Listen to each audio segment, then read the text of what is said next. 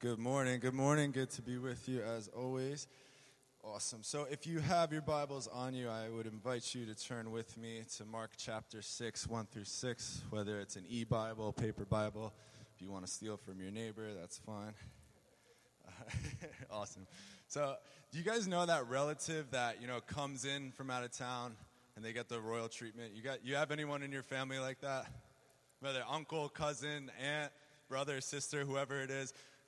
Whenever they come in for a visit, it's like the president's coming through, right? Like your family is rolling out the red carpet for this person, every sense of the word. And I don't know, Mom, can you just raise your hand real quick? Can you just wave your hand to everyone? That's my mom over there. I'm just going to shout you out real quick. If your mom is anything like my mom, it's all hands on deck when you get one of these visits coming, right? I mean, you're going to have a broom in one hand, you're going to have a mop in the other. The dog's going to be vacuuming the carpet. I mean, everyone's going to have a job. Everything's going to be in its correct place for this visit. And like we were just talking about before, I'm Italian, for those of you who don't know. So yes, everything does revolve around food. So for these visits, we're going to have every course covered. I mean, breakfast, lunch, dinner, 2 snacks in between, 3 courses each. Whether you're hungry or not, you're going to be eating. So I hope you're hungry. So awesome. But that's a good homecoming, right, though? I mean, that relative is really going to be feeling the love. That relative is going to be excited to be there. And that's why people say there's no place like home, right? Because you get that sense of feeling, that sense of belonging, that love that you feel. And today we're going to be talking a little bit about Jesus' homecoming. So if you're with me in Mark chapter 6, can I get a big, loud, healthy, risen King church amen this morning? Amen. Hey, I like it. All right, so verse 1 says this. Jesus left there and went to his hometown, accompanied by his disciples. And when the Sabbath came, he began to teach in the synagogue, and many who heard him were amazed. Where did this man get these things, they asked. What is this wisdom that's been given to him? What are these remarkable miracles that he is performing? Isn't this the carpenter? Isn't this Mary's son and the brother of James, Joseph, Judas, and Simon? And aren't his sisters here with us? And they took offense at him.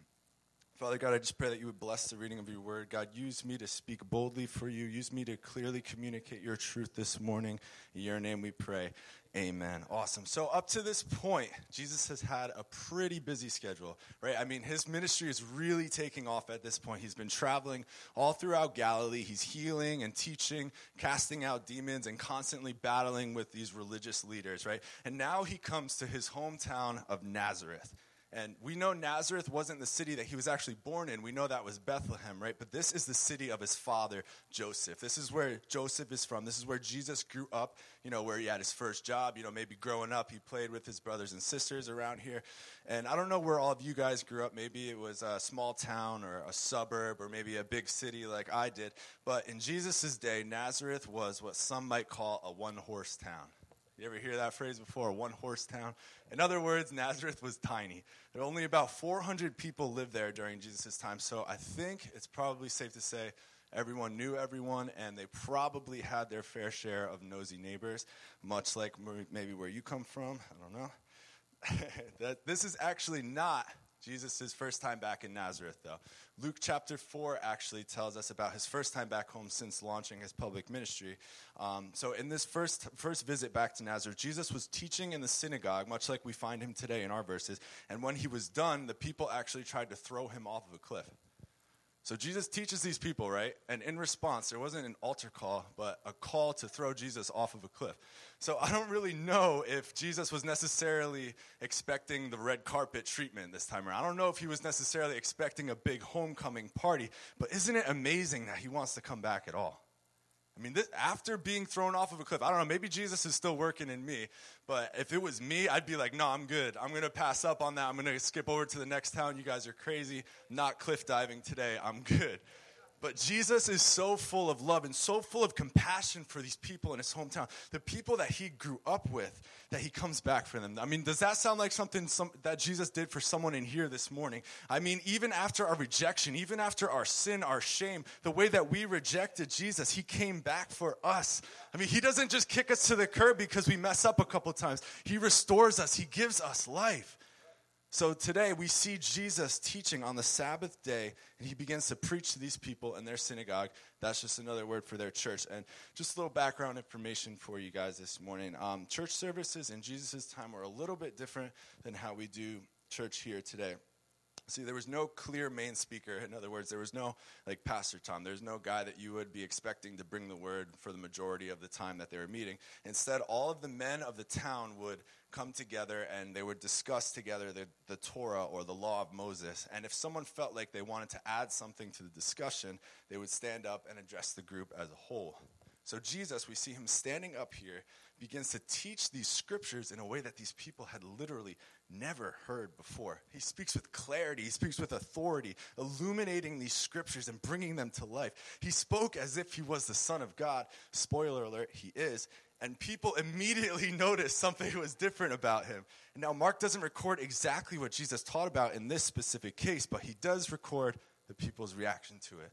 Verse 2 says that the people were amazed. Turn to your neighbor and say, amazed. Amazed.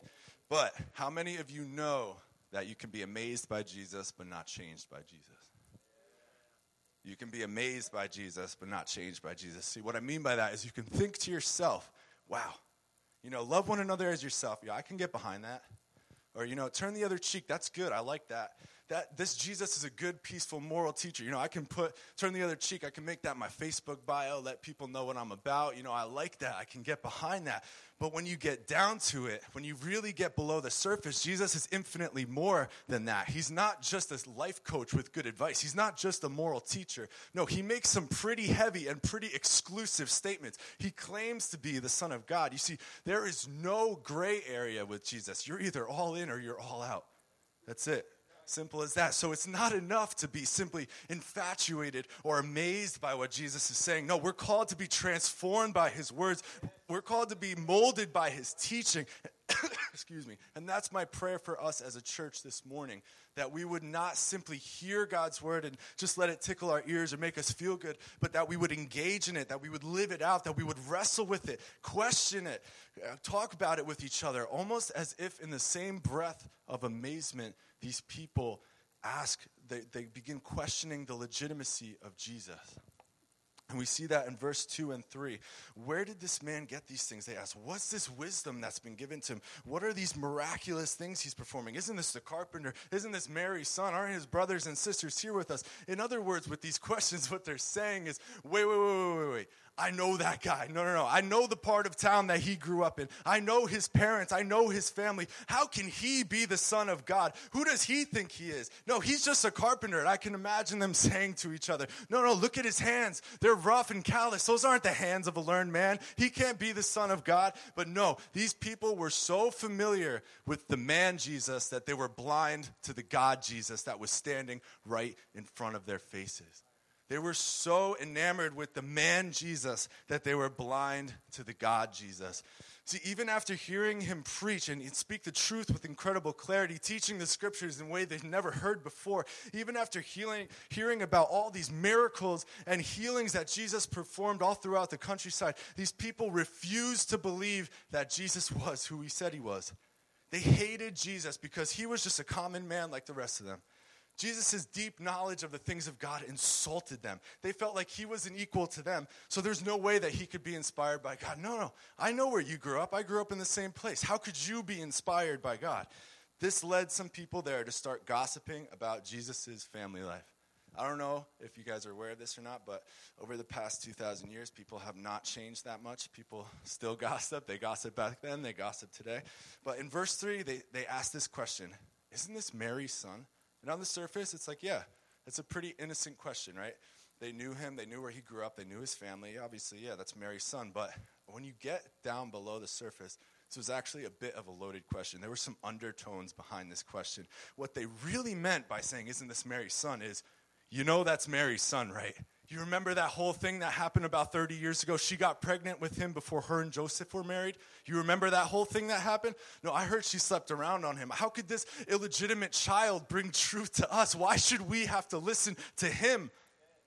Maybe you had some people in your life like that. Maybe you identify a little bit with what Jesus was going through here. Now, they were so familiar with your life before Jesus, they don't understand how you could be changed by Jesus. You have anyone like that?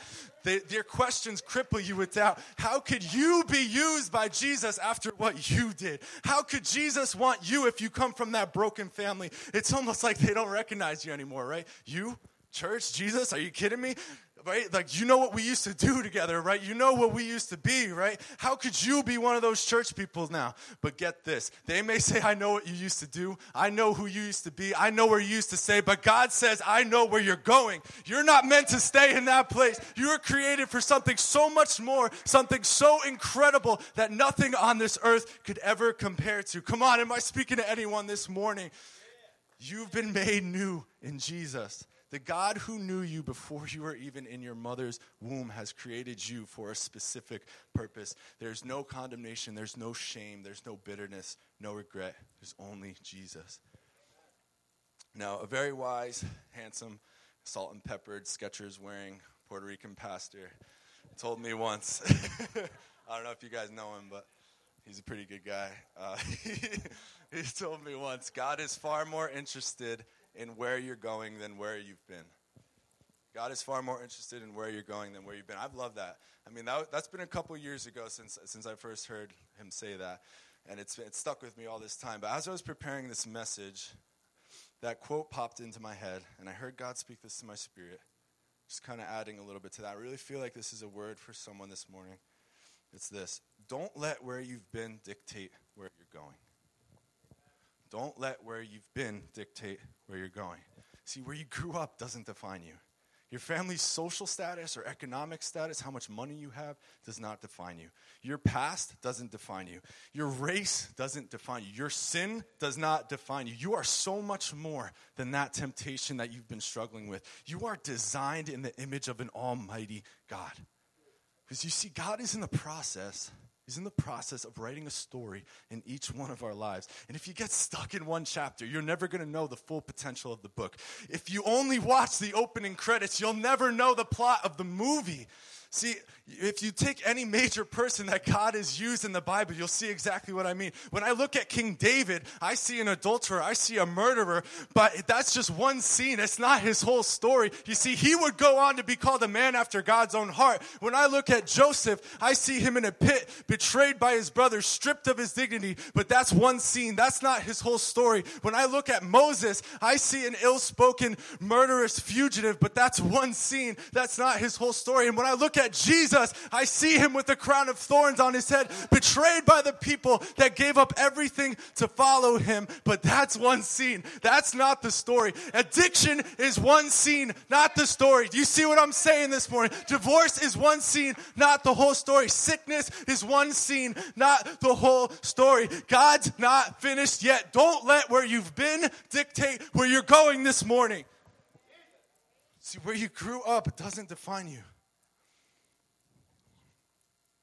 There's always more. If you stay stuck in the valley, you'll never climb the mountain.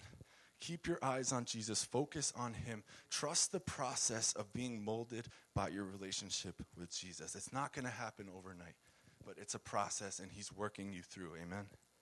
So we see Jesus' response to their questions in verse 4. Jesus said to them, "A prophet is not without honor, except in his own town, among his relatives, and in his own home."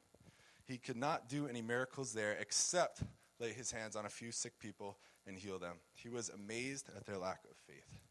He was amazed at these people's lack of faith. And I think Jesus' response in verse 4 can be summed up in 3 words. Familiarity breeds contempt. Familiarity breeds contempt. Aristotle was a Greek philosopher that lived from the years 384 to 322 BC. And for centuries, people believed that Aristotle was right when he said that the heavier an object was, the faster it would fall to earth. Of course, anyone could have taken 2 objects, one heavy and one light, and thrown them off of a tall building to see if the heavier object would hit the ground first. But actually, no one did this until nearly 2,000 years after Aristotle's death. In 1589, a scientist by the name of Galileo summoned a group of professors to the base of the Leaning Tower of Pisa. Galileo went to the top and pushed off a 10-pound weight and a 1-pound weight. both landed at the same time. Both of these weights, the 10-pound and the 1-pound weight, landed at the same time, completely flying in the face of what everyone had previously believed, of what Aristotle taught.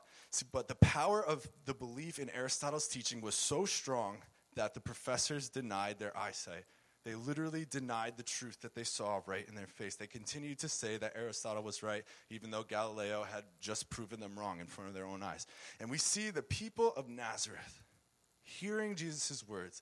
They hear about the miracles that he performed, but because they knew Jesus was a common carpenter, they would not accept his words, even though it was right in front of their eyes. They refused to believe that he was the Son of God as he claimed to be. Their hardened hearts and preconceived notions were enough to blind them from the truth that was standing literally right in front of them. Because of this lack of faith, verse 5 tells us that Jesus was only able to heal a few people in Nazareth. Now, I want you to get this. That's not to say that somehow Jesus lost his ability to perform miracles because they didn't believe in him. But get this. Rather, it speaks to the fact that Jesus will not force a miracle down your throat. Jesus will not force a miracle down your throat. God created us all with a free will, right? We have the option to accept Jesus or to reject him. Jesus would have performed miracles. He could have performed miracles and healed the sick in Nazareth just like he did in all the other places that he's been to. But because of their lack of faith, because of the hardness of their hearts, Jesus would not pour out his power.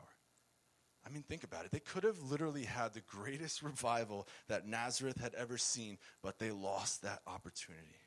The people Jesus grew up with, the people who in a perfect and an ideal world should have actually been the most supportive of him, mocked him and rejected him. And as I close this morning, I just want to ask the worship team to come forward.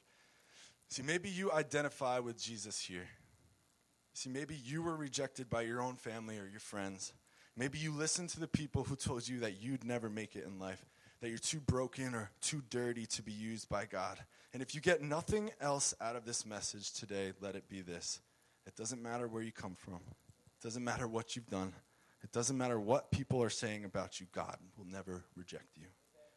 He can always take our worst situations, the things that we hate the most about ourselves, and turn them around for his glory.